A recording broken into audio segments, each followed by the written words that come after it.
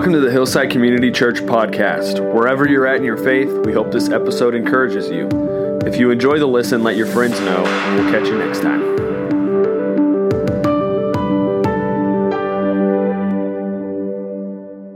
Good morning, Hillside. It's good to be with you guys this morning. I get to do this a couple times a year. It's always good to be up here with parents and grandparents and say hello to you guys and kind of inform you of what's been going on in the student ministry.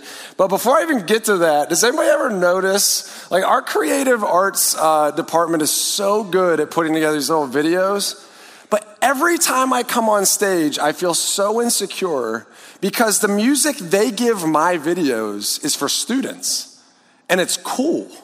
And it's trendy, and it's got a great beat. It's got that beat when you're in the store and you're like trying jeans on, and you're like, yeah, these look good, you know? And so they always are hyping me up, and then I come on stage, and I'm such a boring, basic white guy, a beard like every other 33-year-old guy out there. And it feels as if, like, from my perspective, before I've even opened my mouth, the entire audience is just like, oh gosh. The music, Mike. And so I already put in a note during first service, Creative Arts Department is going to be making these videos much more boring so that when I come on the stage, it's like, Mike is here to save us from that horrible video. All right, let's get started.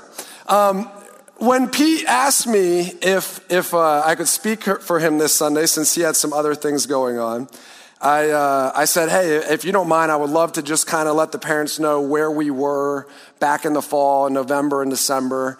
And that actually was in the book of Mark, okay? Now, I know that some of you in the audience this morning have tattoos on your arms, your legs, tramp stamps, that say survivors of the book of Mark. And I respect you so much more because of that, all right? But I told Pete, I said, I think I want to do something a little bit different with Mark than what you did in 2 years, because in the student ministry, we did the whole book of Mark in 5 weeks. And today, I'm going to do the whole bird's eye view of Mark in 35 minutes. So for you survivors out there, you can't get those 2 years back. They're gone. And it could have only taken 35 minutes.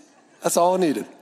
And let me just kind of do some review. If you were here during the Mark series, or maybe you joined Hillside or started coming to Hillside in the last few years and you weren't here for it, Pete gave some great kind of like points as to how Mark is writing, what he's writing for. This is the first gospel written.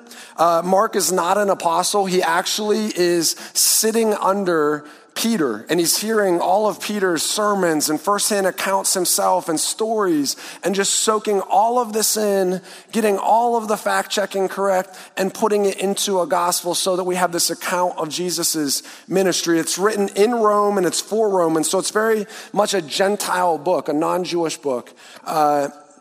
And I think the things that I appreciate the most about Mark, and the reason why I would probably say it's if I'm allowed to say this, I don't know. It's my favorite gospel is because it's so raw, it's so honest, it is so fast-paced and full of action.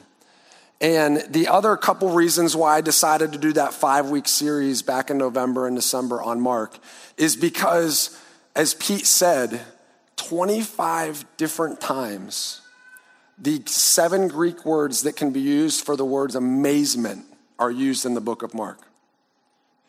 Because, my second reason I want to do the series is because when you look at Mark from a bird's eye view, okay, Jesus just kept showing his authority over all things. And the amazement that follows in the presence of that authority is where we get the king side of this series. He's the king. I think doing this bird's eye is great because it's going to give us a chance, and it did in the student ministry, to kind of drop in on some stories and yet see what Mark is doing through the entire book this morning. So I'm telling you right up front that if you've been following Christ for a while, I know you've heard these stories. You're familiar with them, but I want to show you in the grand scheme of what Mark was doing, why it's there, why the authority of Christ is being presented, and how then with that authority he is also uncommon. So here's where we started in the student ministry, and here's where we'll start this morning, is in Mark 2. By the time you get to Mark 2, this is how fast-paced Mark is. Jesus has called his disciples. He's already been teaching so that the people see that he has real authority when he teaches, unlike the religious leaders. He's been healing people of their physical, ailments or disabilities that they have. He's been casting demons out of people, and we're literally only in chapter 1 of Mark. And by the second chapter, Jesus is teaching in a room or in a house that is so crowded that a group of guys that are hopeful to get to Jesus with their friend that is paralyzed show up carrying him on his cot or on his mat. They can't even get to Jesus inside of this house, right? And so what do? They go up on the roof, they open up a piece of the roof, and they drop Jesus down in. And all of this work that they do, they're hoping that their paralyzed friend most likely is going to be able to walk for the first time in his life. And Jesus says this: I want you to know your sins are forgiven. The sarcastic side of me is like, Jesus, that's not why we're here. All right, that's not why we're here. Like back in the fall, right before this series happened, the associate student pastor, Lydia, was running. She tripped. She got her hand caught up underneath of herself, and she fell on her hand. And she broke her pinky. And I have ACL surgery, but I have never broken a bone knowingly in my body. And I said, well, how did you know it was broken? And she said, well, you know how your finger is supposed to point that way? It was pointed perpendicular to that. And generally, when bones are pointed 90-degree angles different than they normally are supposed to be, you know it's broken. But if Lydia shows up and she's got this pinky that's pointed in the opposite direction, she shows up at the doctor, she gets the x-ray, the guy holds it up and says, Lydia, I want you to know your sins are forgiven. She's like, I don't care about that. I didn't show up to you to tell me my sins are forgiven. I showed up so that you can put my finger at the correct angle again and make sure it stays at that angle for the rest of my life.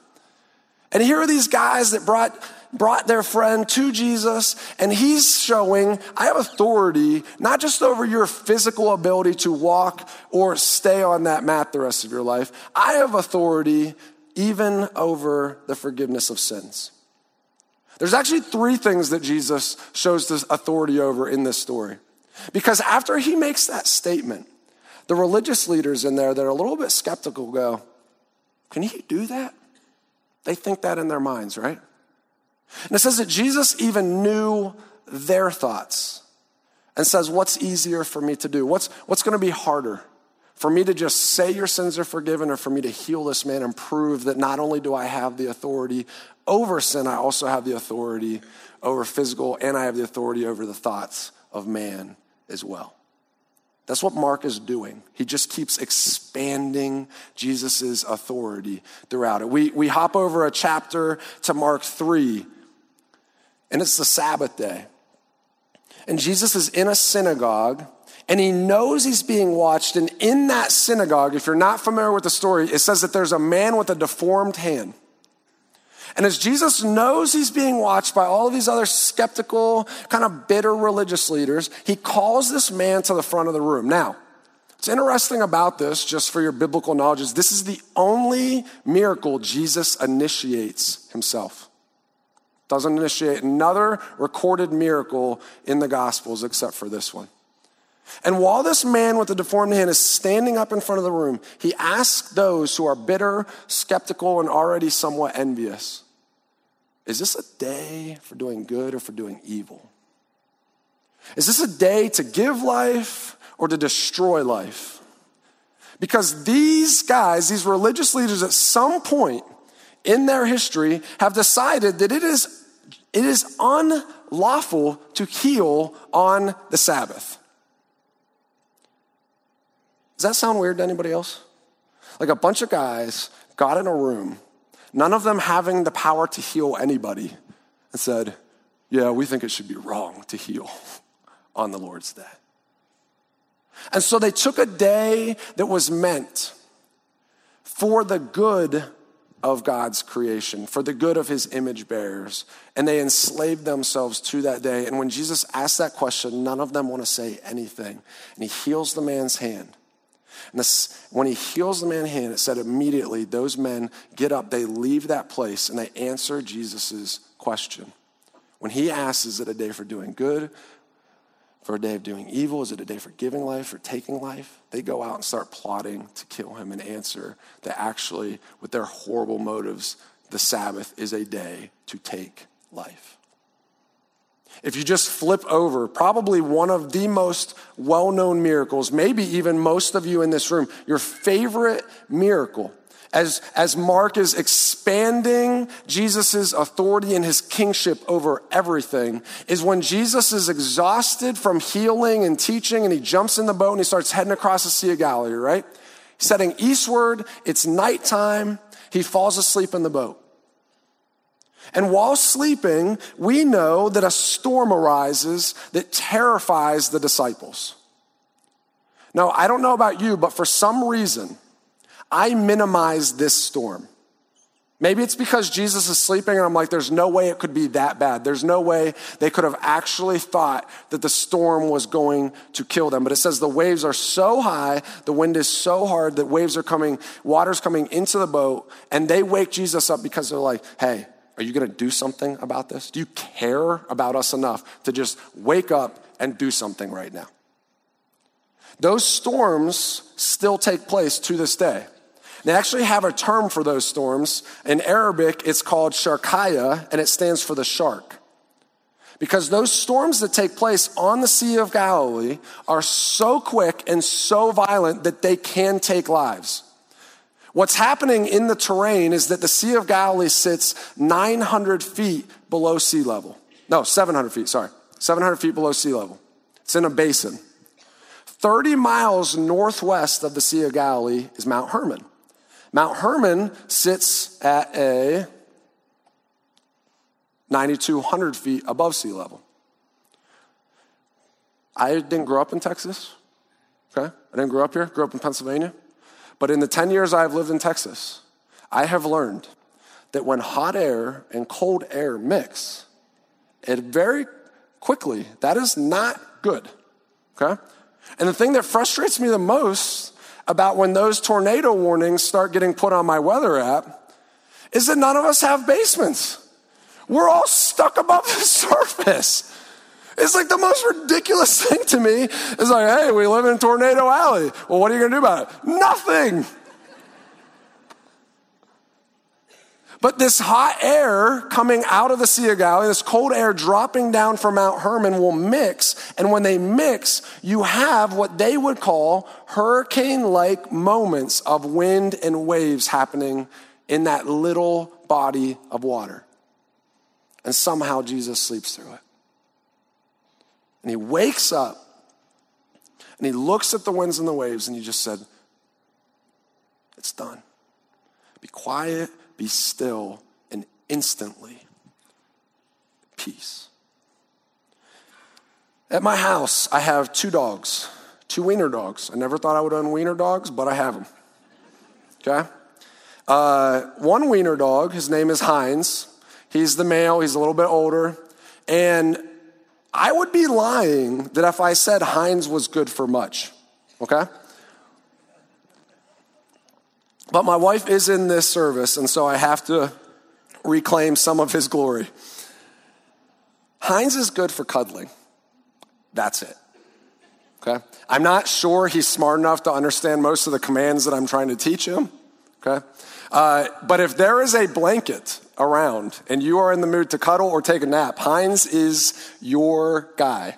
If dogs could have their own spirit animals, I would say that Heinz is a healthy combination of a sloth and Eeyore from Winnie the Pooh. Like, he lines up pretty perfectly. That's the speed at which he's always moving at unless there is food involved. Now, my other wiener dog that I have, her name is Maggie May. She's a rescue dog out of the Houston area. And Maggie is an 11-pound little ball of energy that is the alpha. Now, some of you that have 2 dogs know how this works, okay? She's quick. She trains easily. She understands what you're trying to do and why you're doing it. And she's always over everything. She makes sure that Fat Heinz is staying where she wants him to be. And if he's doing anything outside of what she wants him to be doing, she's going to let him know about it. And she's more communicative. And I don't know if that's because she's a woman or what, but she likes to talk a lot more. She's barking when the doorbells ring. And so here's what happens on an almost daily basis. Here's what happens. Our fence line, we have a couple of other dogs around our fence line. And in particular, diagonal to me are a couple of big dogs. Well, my little 11-pound Maggie May wants to prove to those dogs that if they ever try to come on the other side of this fence, that she's going to take care of them.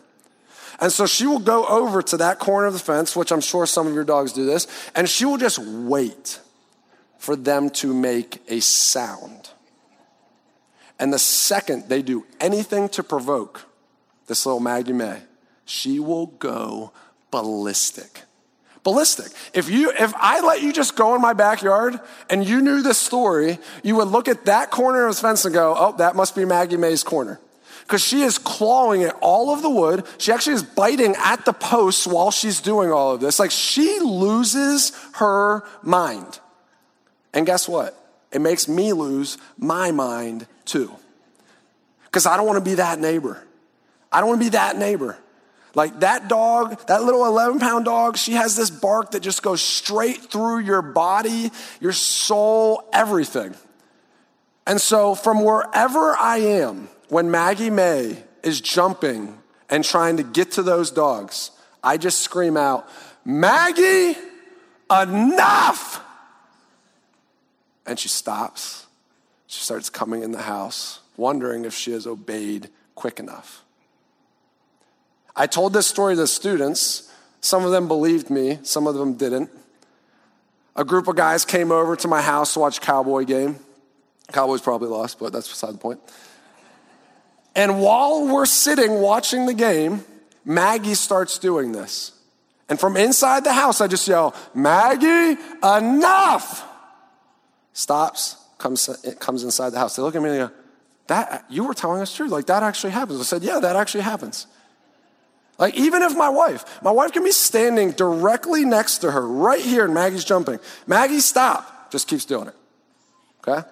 Because my wife never disciplines this dog. It's just me. And I can be in the front yard. And if Beth's like, I can't get Maggie to stop, I'll just yell over my house, Maggie, enough. Stops. Comes in the house. Why? Because as much of as an alpha dog as Maggie is, I'm the master. She knows I'm the master. And as I read this story of Jesus being out in that water with those disciples, and everything is breaking loose, he simply says, quiet, be still. And in the same way, an 11-pound dog obeys my command because she has to. Because I'm the master. The winds and the waves. The winds and the waves copy the demeanor of their master, of the king. And immediately they're at peace. This is the first time in Mark where we see that not only are the disciples amazed by his kingship, but they are now terrified by that kingship as well. But it has to. And so Mark just keeps expanding Jesus's authority. It just keeps growing. Like there's nothing that defeats Jesus. He's the king. He's the master of his creation. Nothing can disobey his order. Doesn't matter what sickness it is. Doesn't matter, what's going on. Doesn't matter if it's forgiveness of sins. Doesn't matter if it's a legion of demons. Everything has to listen to the king. And at the same time as Mark is unfolding Jesus's expanding authority, something else keeps expanding as well, if you're not familiar with it. Those religious leaders are not happy with this authority. You know how it said that they wanted to murder him and they start plotting for how can we kill him? Well, that starts picking up momentum. That starts expanding as well. Their murderous hatred, their bitterness, their envy that they have for Jesus finally kind of comes to a head. And when one of Jesus' own who stood and watched these things finally realizes that this is not a king that is concerned with political power or this physical world, but this is a king that is so much more concerned with the spiritual. When Judas finally realizes there's nothing left that Jesus has to offer in his pursuit of power or wealth, he betrays him, right? And the king does nothing to stop it. As Jesus is handed over to the Jewish high priests and all of these religious leaders, and they have this ridiculous trial to try to just come up with something that they can use to murder Jesus. That even if you study the way that the Jewish high priest court worked, they were in violation of 3 obvious rules that they should have gotten Jesus off the hook immediately. And this whole time that Jesus is being accused of things and accounts aren't lining up and people are lying all over the place, Jesus, the king, still does nothing. Once the Jews kind of figure out we at least have something to do to get this guy murdered and off the scene, they hand him over to the Romans, right? And Jesus now stands in front of Pilate. And we get the impression that Pilate knew he's innocent. Pilate knows that this is amazing. He may not know he's the king, but he knows something. And he's almost looking to give Jesus reasons. Just say something so that I can declare your innocence. And Jesus still does nothing. As Pilate is eventually forced by the mob and Jesus' lack of trying to get himself freed, he decides that he needs to be mocked. He decides that he needs to be beaten. He decides that he needs to be flogged. All of this, especially the flogging, is now where we're getting to the point where that could have killed Jesus alone because of how strenuous it was. And Jesus, the king that has authority over all, does nothing. If you know the story, it gets to the point where Jesus is stretched out and nailed to a cross and is for hours hanging there, breathing slower and slower, breath after breath, until eventually he gives up his last breath. I've been a Christian for a while. Obviously, I'm a pastor, so study scripture. When I come to the Gospels, I always try to read them as if this is the first time that I've ever heard this story. I just want to see it fresh. And with those fresh eyes, when I read this story, the whole time, all of this is happening. I'm just going, Jesus, you're the king. What are you doing? How did you do these things? And yet, these men that have nothing against you, you allow them to do this to you. Like, you calmed a freaking storm, the Sharkaya. And you let these few men nail you to a cross and kill you. What are you doing? Stop it. Just stop it at any moment. You have the authority. Just stop it. I actually, a few times a week, I have a chance to get together with some senior high guys, do some discipleship. And last fall, we were sitting in a pizza joint, me and a senior high student. And we were just reflecting on this series and talking about the accounts that were coming up, the suffering, the crucifixion. And no joke, this senior student looks at me. He knows the Bible. He looks at me and he just goes, Mike, I don't get it. I don't understand. Why? How does the king who has shown to have authority over everything, how does this happen to him? Why would it happen? Why would he allow it to happen? And I looked at the student and I said, we demean hyperbolic words all the time in our society. We use unbelievable and amazing and awesome over dumb social media posts, right? Over videos, over movies, over food. And I looked at him and I just said, bro, this is literally unbelievable that the king, it is beyond my ability to completely understand that the king would allow this stuff to happen to him. It doesn't make sense. Garland, in his commentary on Mark, says this: Jesus always uses his miraculous power for others, never for himself. One can see then that the crucifixion is not a failure of that power, but an act of voluntary humiliation in divine love for others. That's where the uncommon part of this king comes in. Is that at any moment, Jesus could have said, enough. And with the mere thought in his head, everything could have been set for his benefit. I know there's a lot of superhero movies out, and sometimes the storyline of those superhero movies is that our hero has lost confidence. And hopefully, right before the movie is over, some wise master will talk to him or give him the secret to unlock his confidence, and he will be able to win the day and save the world. That's not happening here. There's no kryptonite that exists in this story.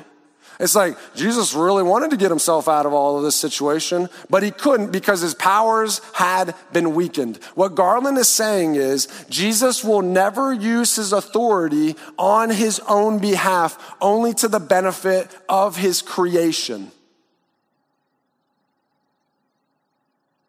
His benefit, the benefit to his image bearers. Jesus' body is taken off of the cross. Friday night, it stays over in a tomb. Saturday, all day Saturday, it stays in that tomb. And Sunday morning, from the account that Mark gives us, some of Jesus' followers, some women decide that they want to go and put spices on his body. And when they show up,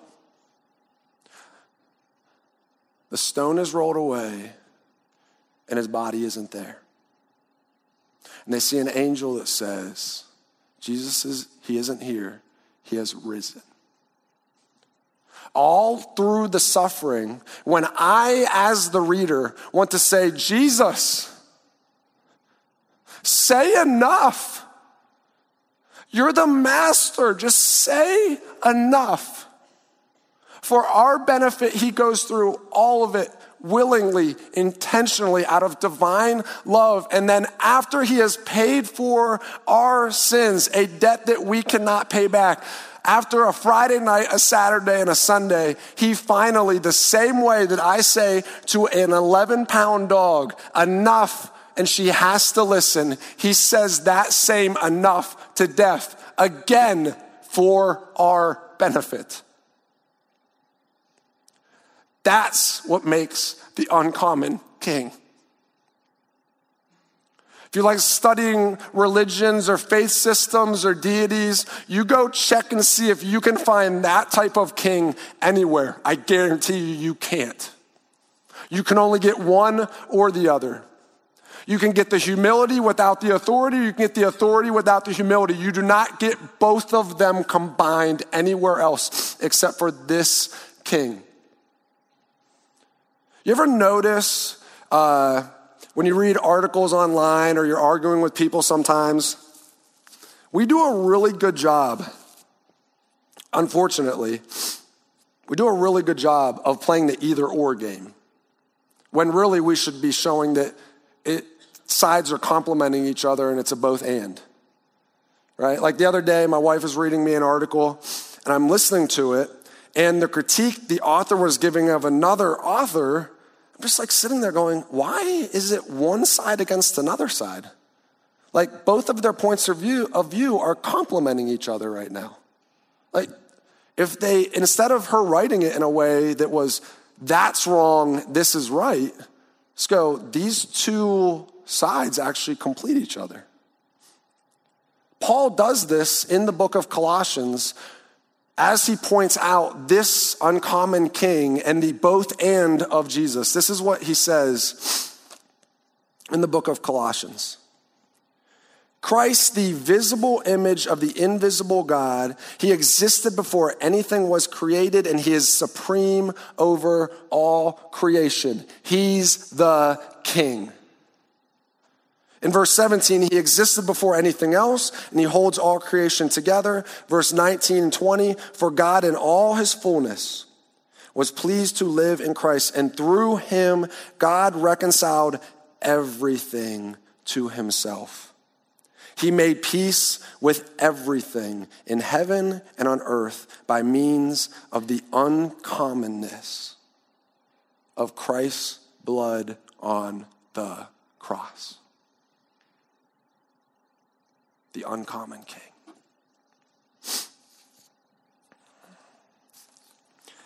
Pete made it very clear as he was going through Mark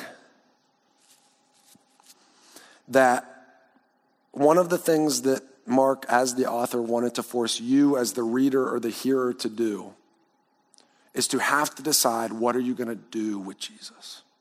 What are you going to do with this king? Like you don't get to just read it and walk away from it with nothing. Just say, that was a good Saturday read. Happy I did that instead of watching television. You have to decide what to do with this type of authority and this type of humility. And I think that's a good question for us to end on. Most likely, if you're sitting in here today, you fall into one of two camps. And that is, maybe you've been around this story before. Maybe you've never heard it fully laid out. Maybe you have some kind of presuppositions about Jesus and about church and all of that. And the temptation is to justify, well, Mike, like, sure, I don't accept him, but I'm also not aggressively rejecting him like the religious leaders were. Like, yeah, maybe I don't accept him, but I would not have been in the mob screaming, crucify him either. Like, that's not me. I just want to be left alone and go about my day. Like, I'm not going to be aggressive about this. Well, I want you to know something when it comes to the king. Aggressive rejection and apathetic rejection are still rejection. They're still rejection. The notion that we can stay in control and in authority of our own lives and we don't need somebody else is a very foolish notion. And I'm sure at times in your life you've seen where that's gotten you. So consider the king. That's the first camp. The second camp I actually relate to because I gave my life to Christ young. I followed him. And at moments in my life, I can see how I feel as if I am now a good enough Christian, mature enough, grown enough, been through enough to say, God, I know I gave that authority over to you, but I think I'm finally ready to take it back. Anybody else?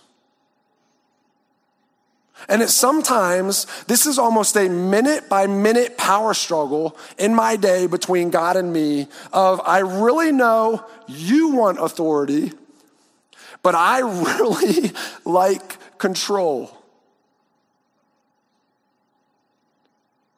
Either way, whatever camp you're in, when you come to this king, you can't stay in control.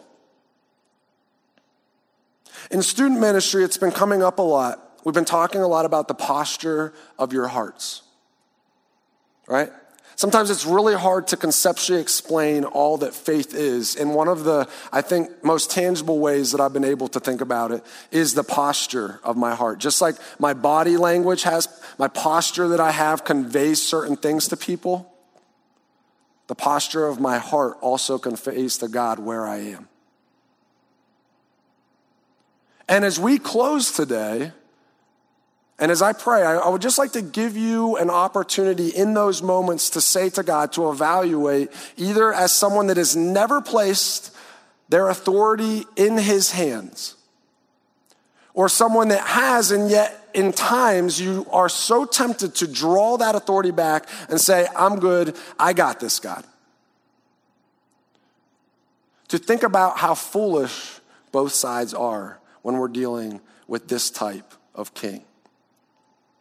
A type of king who has all authority, all power, and yet does not use it on his own behalf, but uses it for the benefit of you. Do you realize if at any moment in this story, that king says, not worth it, don't deserve it, didn't do anything to earn this, don't love him that much, that we still have a massive problem on our hands. And yet this king is so uncommon in his love and humility that now he just says, give the authority over, I got it all taken care of. What will you do with the king? Let me pray.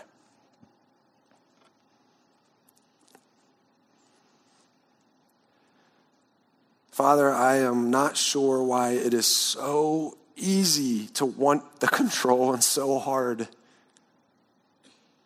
to give it to you at times. But Father, it's foolish. It's a lie that we believe, that I believe, that gets us nowhere. And God, I pray for the person in here that has never encountered you as this uncommon king, Lord, that their decision would be made to follow you and to just give you their lives, to yield that power over to you. God, I pray for Hillside, the community that we have, that so often we're kind of good at what we do. We're smart people, and we're mature, and so in our minds we think that we can grab that control back, that we can be in power. And Lord, I just ask that you would remind us, show us on daily basis why that type of posture towards you is so destructive. Thank you for being both uncommon and a king, and not one or the other. In your name. Amen.